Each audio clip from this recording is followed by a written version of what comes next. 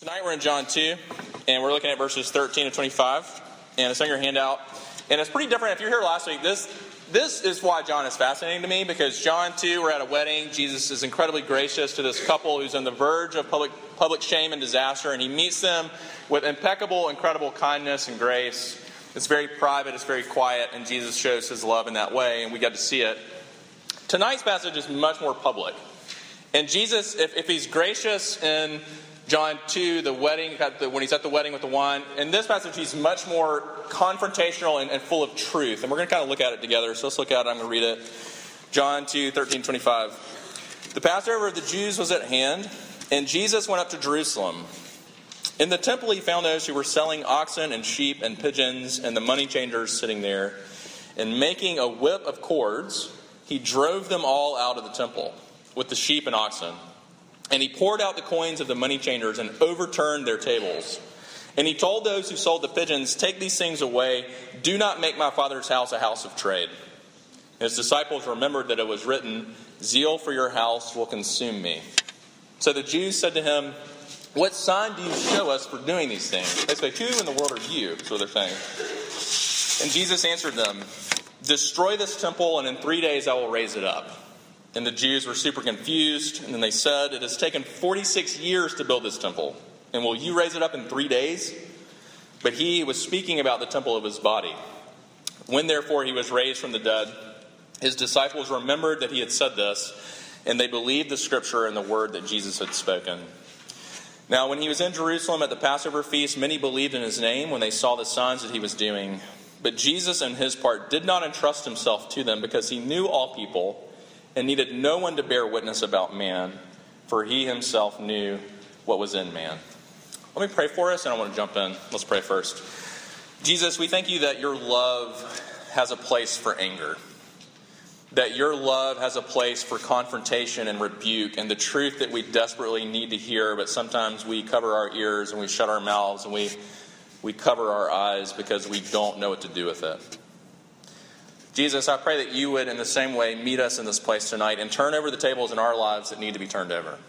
Lord, you alone can meet us like that. You alone can do that as one who's both full of grace and truth. And we pray that you would, even tonight. We pray these things, Lord Christ, in your name. Amen. So I want you to imagine for a moment that it's graduation week. Students have found all the quiet corners of campus and are studying themselves, studying their brains out, writing papers that are hopefully just long enough to meet the professor's needs. Professors are poring over blue books, marking them with red ink. You know, when a professor gets done, a bad professor gets done with your blue book, it looks like he's killed it because red ink's it's bleeding everywhere.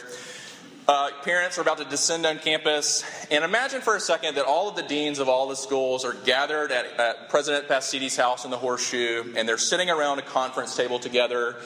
And they're kind of getting preparations ready for graduation coming up, and they're signing diplomas, and they're making sure everyone's transcript that's graduating from their school is in order, and they're kind of all sitting at this table together. And then all of a sudden, the doors bust open. And it's the graduating senior, followed by a few friends, and he calmly walks up to them, looks them in the eye, wipes the papers off the desk, flips the shiny oak table on its head in a pretty impressive show of strength, and then begins lecturing these deans and President Pastides. And he says, "This whole school is a joke.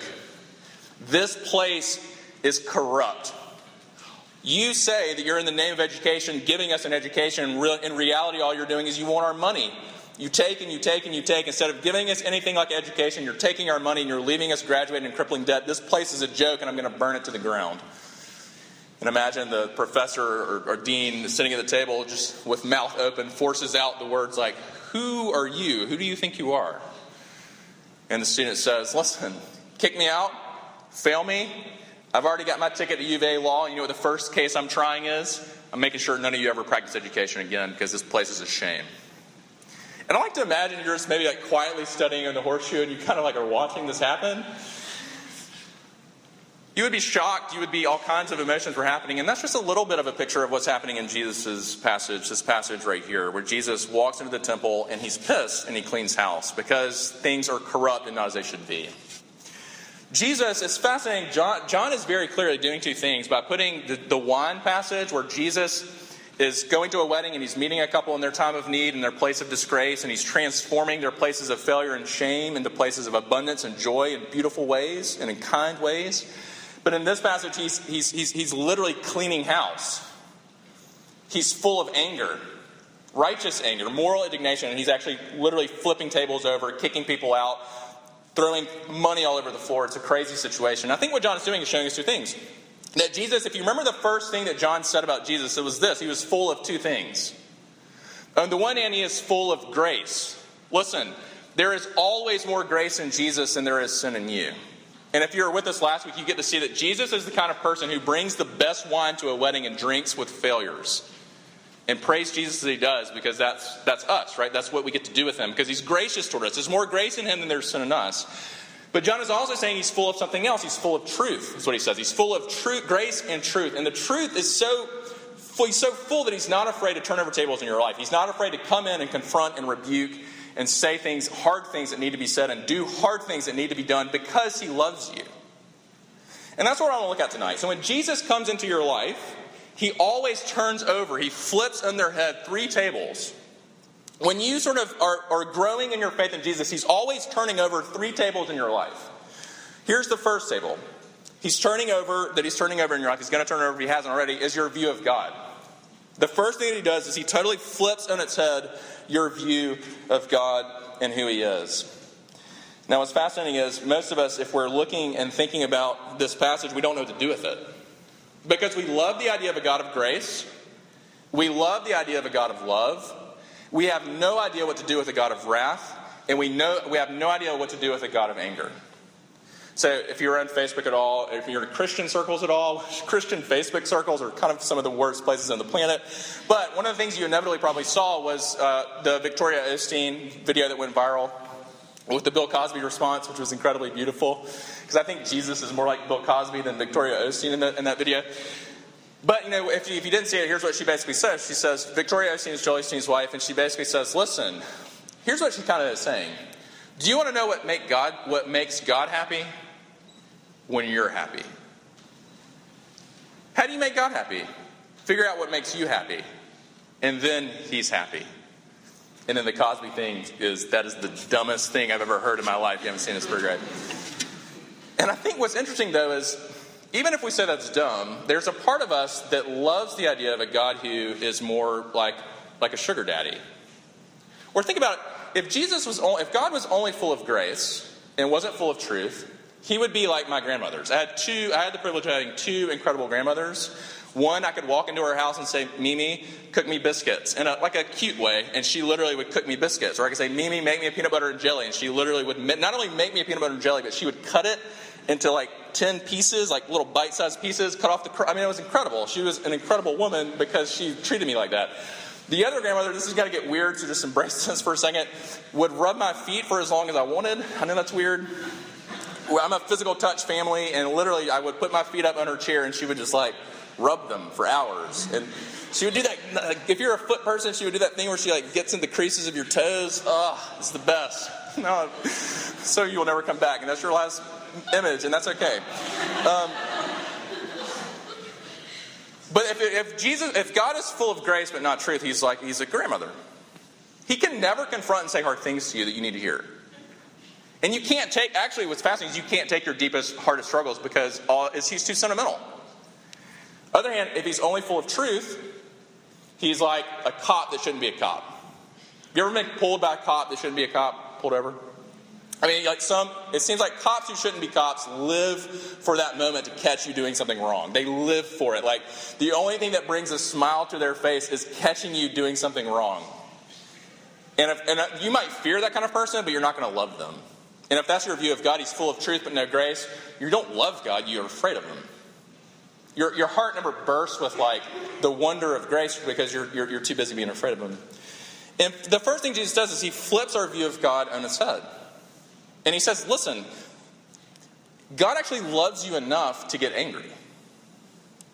God actually loves you enough to turn some tables over in your life for your good, that you might know and come to rest in him. So the thing we have to figure out, though, is why Jesus gets angry here, because it's very clear that he's pissed, but why is he pissed? And he's pissed because you have to understand something.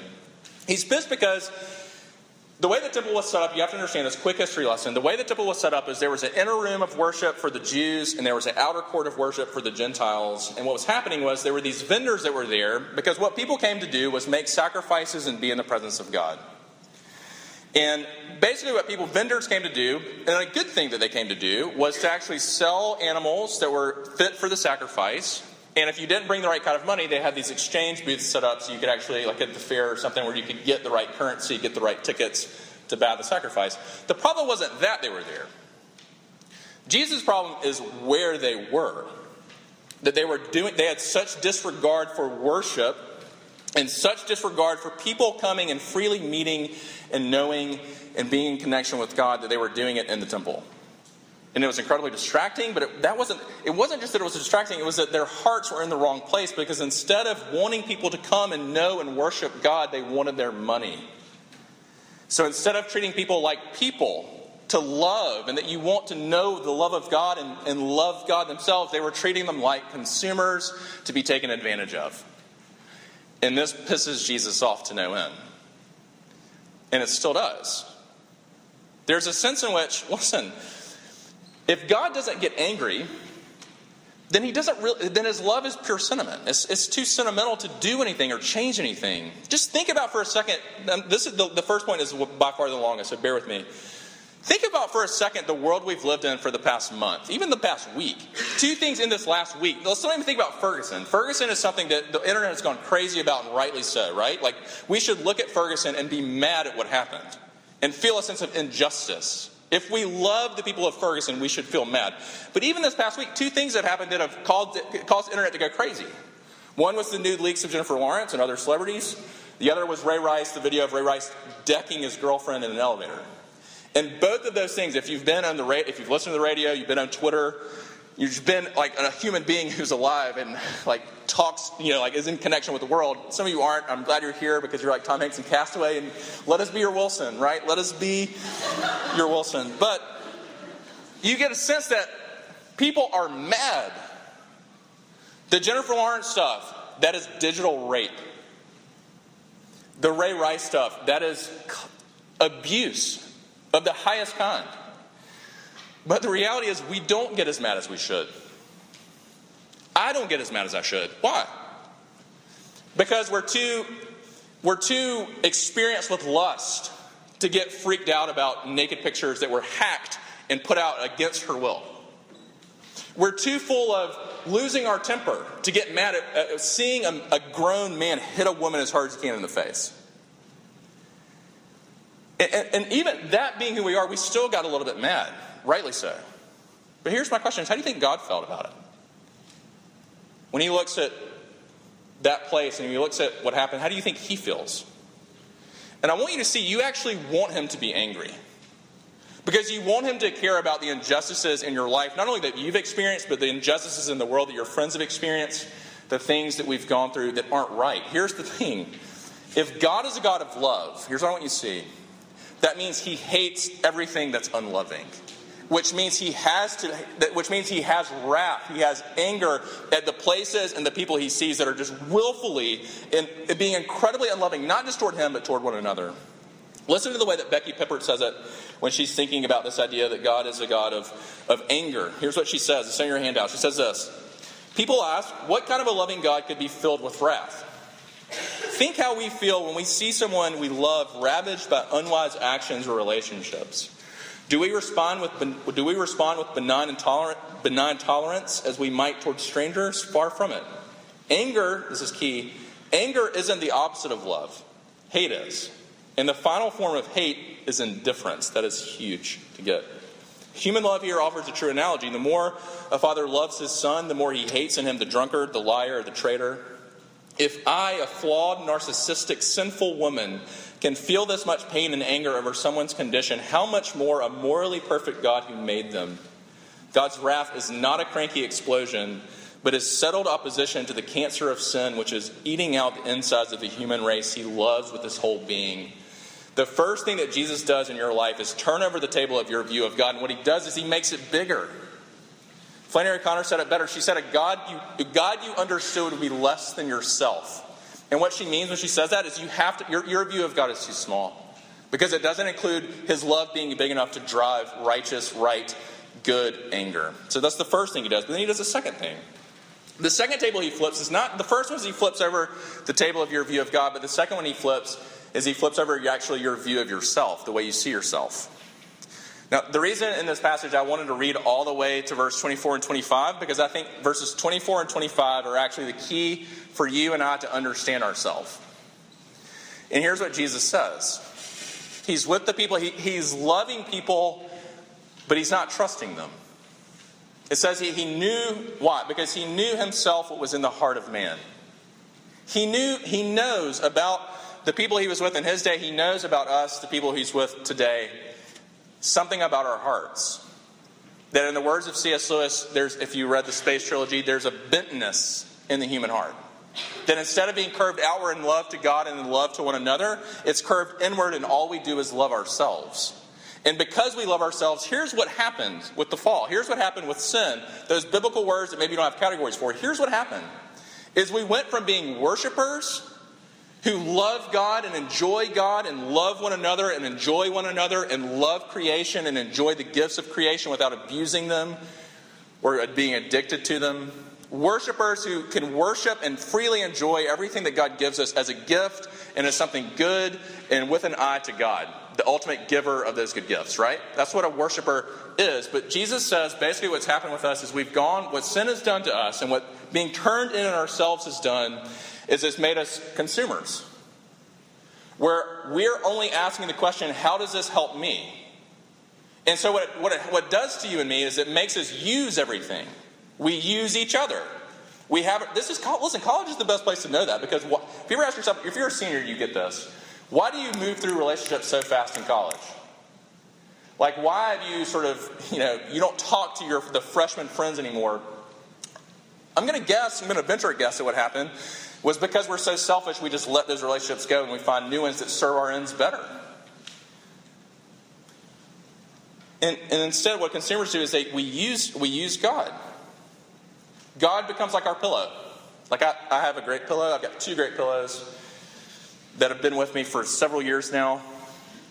And I love those things because when I'm sad, I go sleep on them. When I'm happy, this is going to sound weird, but if we're going on a road vacation, I bring them with me, because I want to kind of land them in the car and fill them with candy and But it would be weird. It would be weird if I started if I brought a pillow tonight, that would be kind of weird, right? I'd be like, hey. And you'd be like, why are you holding a pillow? Or if I started letting the pillow kind of run my life and tell me what to do. That's what Christian Smith in his book, Souls in Transition, says. Basically, all of our religion before we get the gospel is what he calls moralistic therapeutic deism, where we use God to make us feel better about ourselves. And Jesus, this is what's happening in the temple.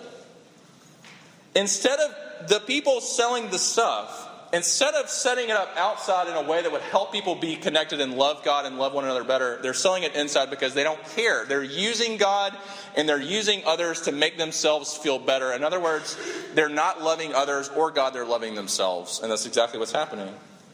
And the first thing, if the first table is him flipping it over and showing you that God is bigger and better than you thought him to be, the second table is he's flipping it over and he's showing you that you're actually worse than you thought you were.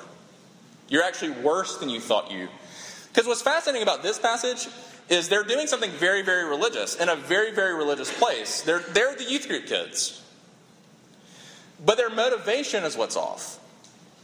This is why, listen, I've been in campus ministry for almost 9 years, and this is why youth group kids who are the popular youth group kids, Young Life kids, whatever you were, part of what happens when you come to college is you go crazy, and you go crazy because what you didn't really love Jesus. When you were in your youth group, you loved the attention of adults. You loved the attention and popularity from your friends. It was kind of cool to do it in high school. Well, guess what? It's not cool in Columbia. It's not cool at USC. And so what happens is you didn't love Jesus, you love people liking you. And so you go crazy because you go crazy in the name of getting more people to like you. In fact, not getting more people, but getting the right people to like you. Getting the cool, whatever we deem the cool people to like you. And that's what happens because you're worse than you think. And that's exactly what Jesus is not afraid to tell you. I love this story from Fyodor Dostoevsky. I was an English major before I was a psych major. And one of my favorite short stories I've ever read is Fyodor Dostoevsky. And it's called The Dream of a Ridiculous Man. And in the story, there's this Russian who he's done with life. He can't take it anymore. And he's going to kill. He's got plans to kill himself that afternoon. But before he does, he goes and he takes a walk in the street.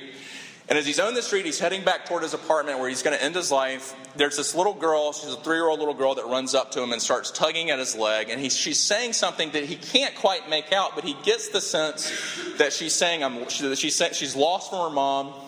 She needs him to take her by the hand and find her mom. And instead, he pushes the little girl away, and he goes up to his apartment where he's going to end his life. And before he ends his life, as he's sort of still contemplating, he falls into this daydream. And in the daydream, he goes back to this world. The world, a familiar world, but something's different. This world has yet to be touched with sin.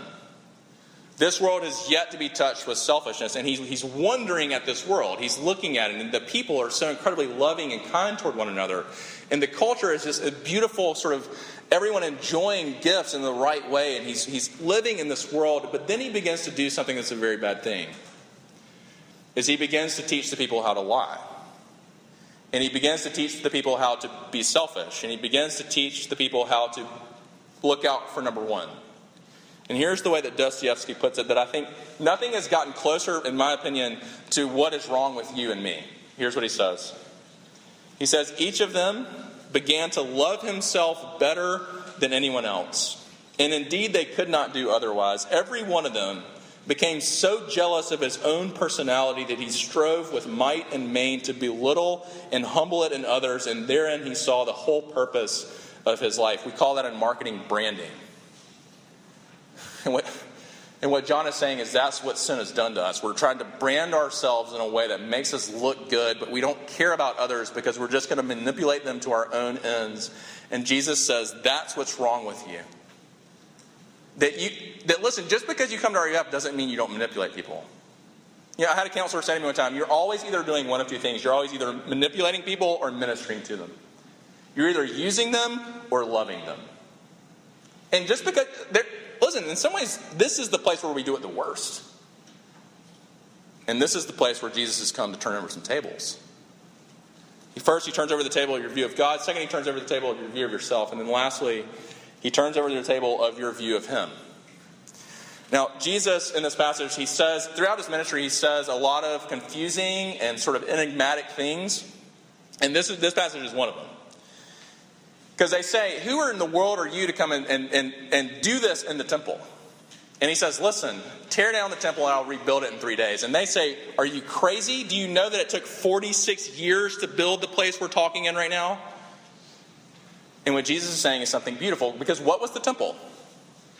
The temple was the place where people came to make sacrifice for the forgiveness of their sins and to be in the presence of God, to meet the living God. And Jesus is saying something profound. Jesus is saying, listen, I'm the temple. What this temple has always been pointing to and waiting for, anticipating, is me.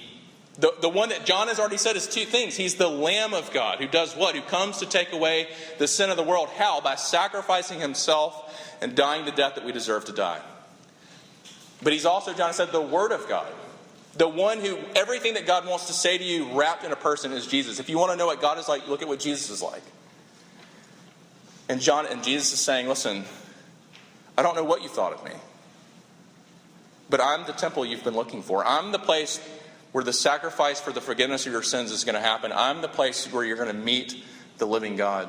And the key to understanding this is what he says in verse 17. It's fascinating. The disciples, as they're watching him do this, they have this one scripture that comes to mind. And it's Psalm 69. Literally, we have in our passage, zeal for your house has consumed me. But literally in the Hebrew, it's beautiful. The Hebrew literally says, zeal for your house has torn me to pieces. What's beautiful about Jesus, and maybe you've never seen this before, but Jesus is saying, I haven't come to set up and lead worship in the temple. I've come to be the temple. I've come to, at the cross, be torn to pieces. Some of us think that Jesus, when he would come, would bring condemnation, would tear us to pieces, would say, listen, you failed. As human beings, you failed as worshipers, and it's time for you to pay the piper. It's time for you to be torn in two. And instead, Jesus doesn't do that. Jesus instead comes with indignation and says, look at yourselves. Look at how you don't love God.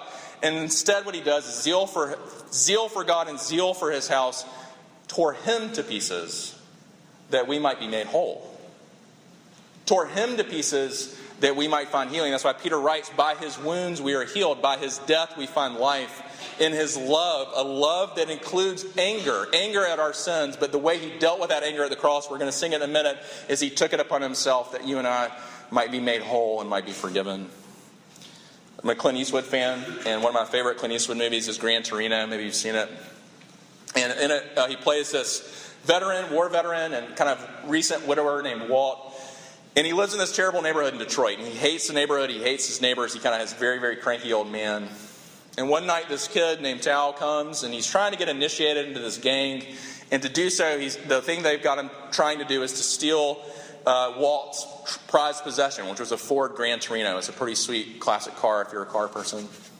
And Tal can't get it started, and he fails the right. And the gang, as they watch him fail, turn on him. And literally right in front of Walt's house, they're going to beat him to death because he's failed his rite of passage. And Walt comes out with a shotgun and turns them all away. And it begins this beautiful friendship between Walt and Tal. But the gang won't let it go. And so the gang has come. They're bent on killing not just Tal, but his family. And they do a drive-by shooting that kills the sister and almost kills Tal. And Walt's decided it's time he's got to do something and face this gang. So one night he goes to the gang's house where they hang out. And he's got a jacket in. And he goes to the front yard and he starts just yelling at them. Telling them everything that they've done that's wrong. Berating them in all the right ways. Hoping that the neighborhood will hear and finally stand up to this gang. And now the time has come for him to stand up to them. And in this beautiful moment, he puts a cigarette in his mouth, and he reaches into his jacket, and you think he's reaching for a weapon, so does the gang, but instead he reaches and he pulls out a lighter, and it turns out he's totally unarmed. But it's too late. The gang has already opened fire, and they literally tear him to pieces with bullets. Bullets just fill him, and he dies. But the beautiful thing in the movie is his death, him being torn to pieces, that begins to put together Tal's life. And begins to heal the life of his family. And when I look at that, that is what Jesus has come to do for you. He came not in anger to destroy you, but to be destroyed. He came not to bring condemnation, but to bear it in your place. He came to be torn to pieces that you might be made whole. So how does he, when that happens, when you come to rest and believe in him in that way, how do you move from being what we're talking about, a consumer to a worshiper? Just 3 quick things and we're done. First, how do you move from a consumer to a worshiper? First, realize that if you have a God who isn't both full of grace and truth, you have an idol. You don't have the real God. 2, part of what it means for God to be God is the one we've sinned against. And God is the only one who can forgive us. We can't forgive ourselves. That's why the Bible's so big on confession, that we go to him and we tell him. Psalm 51, we tell him what we've done. We tell him what he knows but needs to hear to know that we might receive forgiveness. He's the only one that can give us forgiveness. And then 3, we repent. Martin Luther said that all of the Christian life is a life of repentance. Turning from our idols and serving our idols to turning to living and serving and living for the real, true, living God, living for Jesus and finding our life in him. And what's interesting is we live in a culture that loves confession, but we hate repentance. This is what Yik Yak is. Yik Yak is a place where you can confess, but there's no place for change and repentance. And Jesus says, I've come for you to confess, but I'm going to bring transformation in your life and bring about repentance. And my question is simply for this, is have you met him? Do you know him? Has he turned tables over in your life in a place where you've come to rest in him? Let's pray. Jesus, we thank you that you love us enough to get angry. You love us enough to say hard things to us. You love us enough to turn over tables, not because you're mean, not because you're cranky, but because you know and do what is best and is driven by love. And I pray, Lord, that you would turn over the tables that need to be turned over tonight. We pray these things in Christ's name. Amen.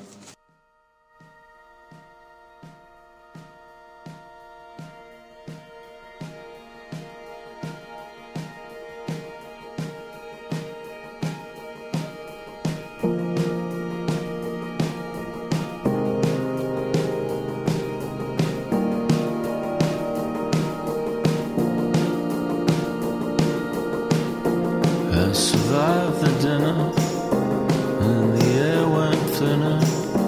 I retired to the Briars by the pool, it gets so loud. If I die this instant, taken from a distance, they will probably list it down among other things round town. Got my rings around me, I got a baby to pound me. I see stars and go weak, my baby cries and lays me down.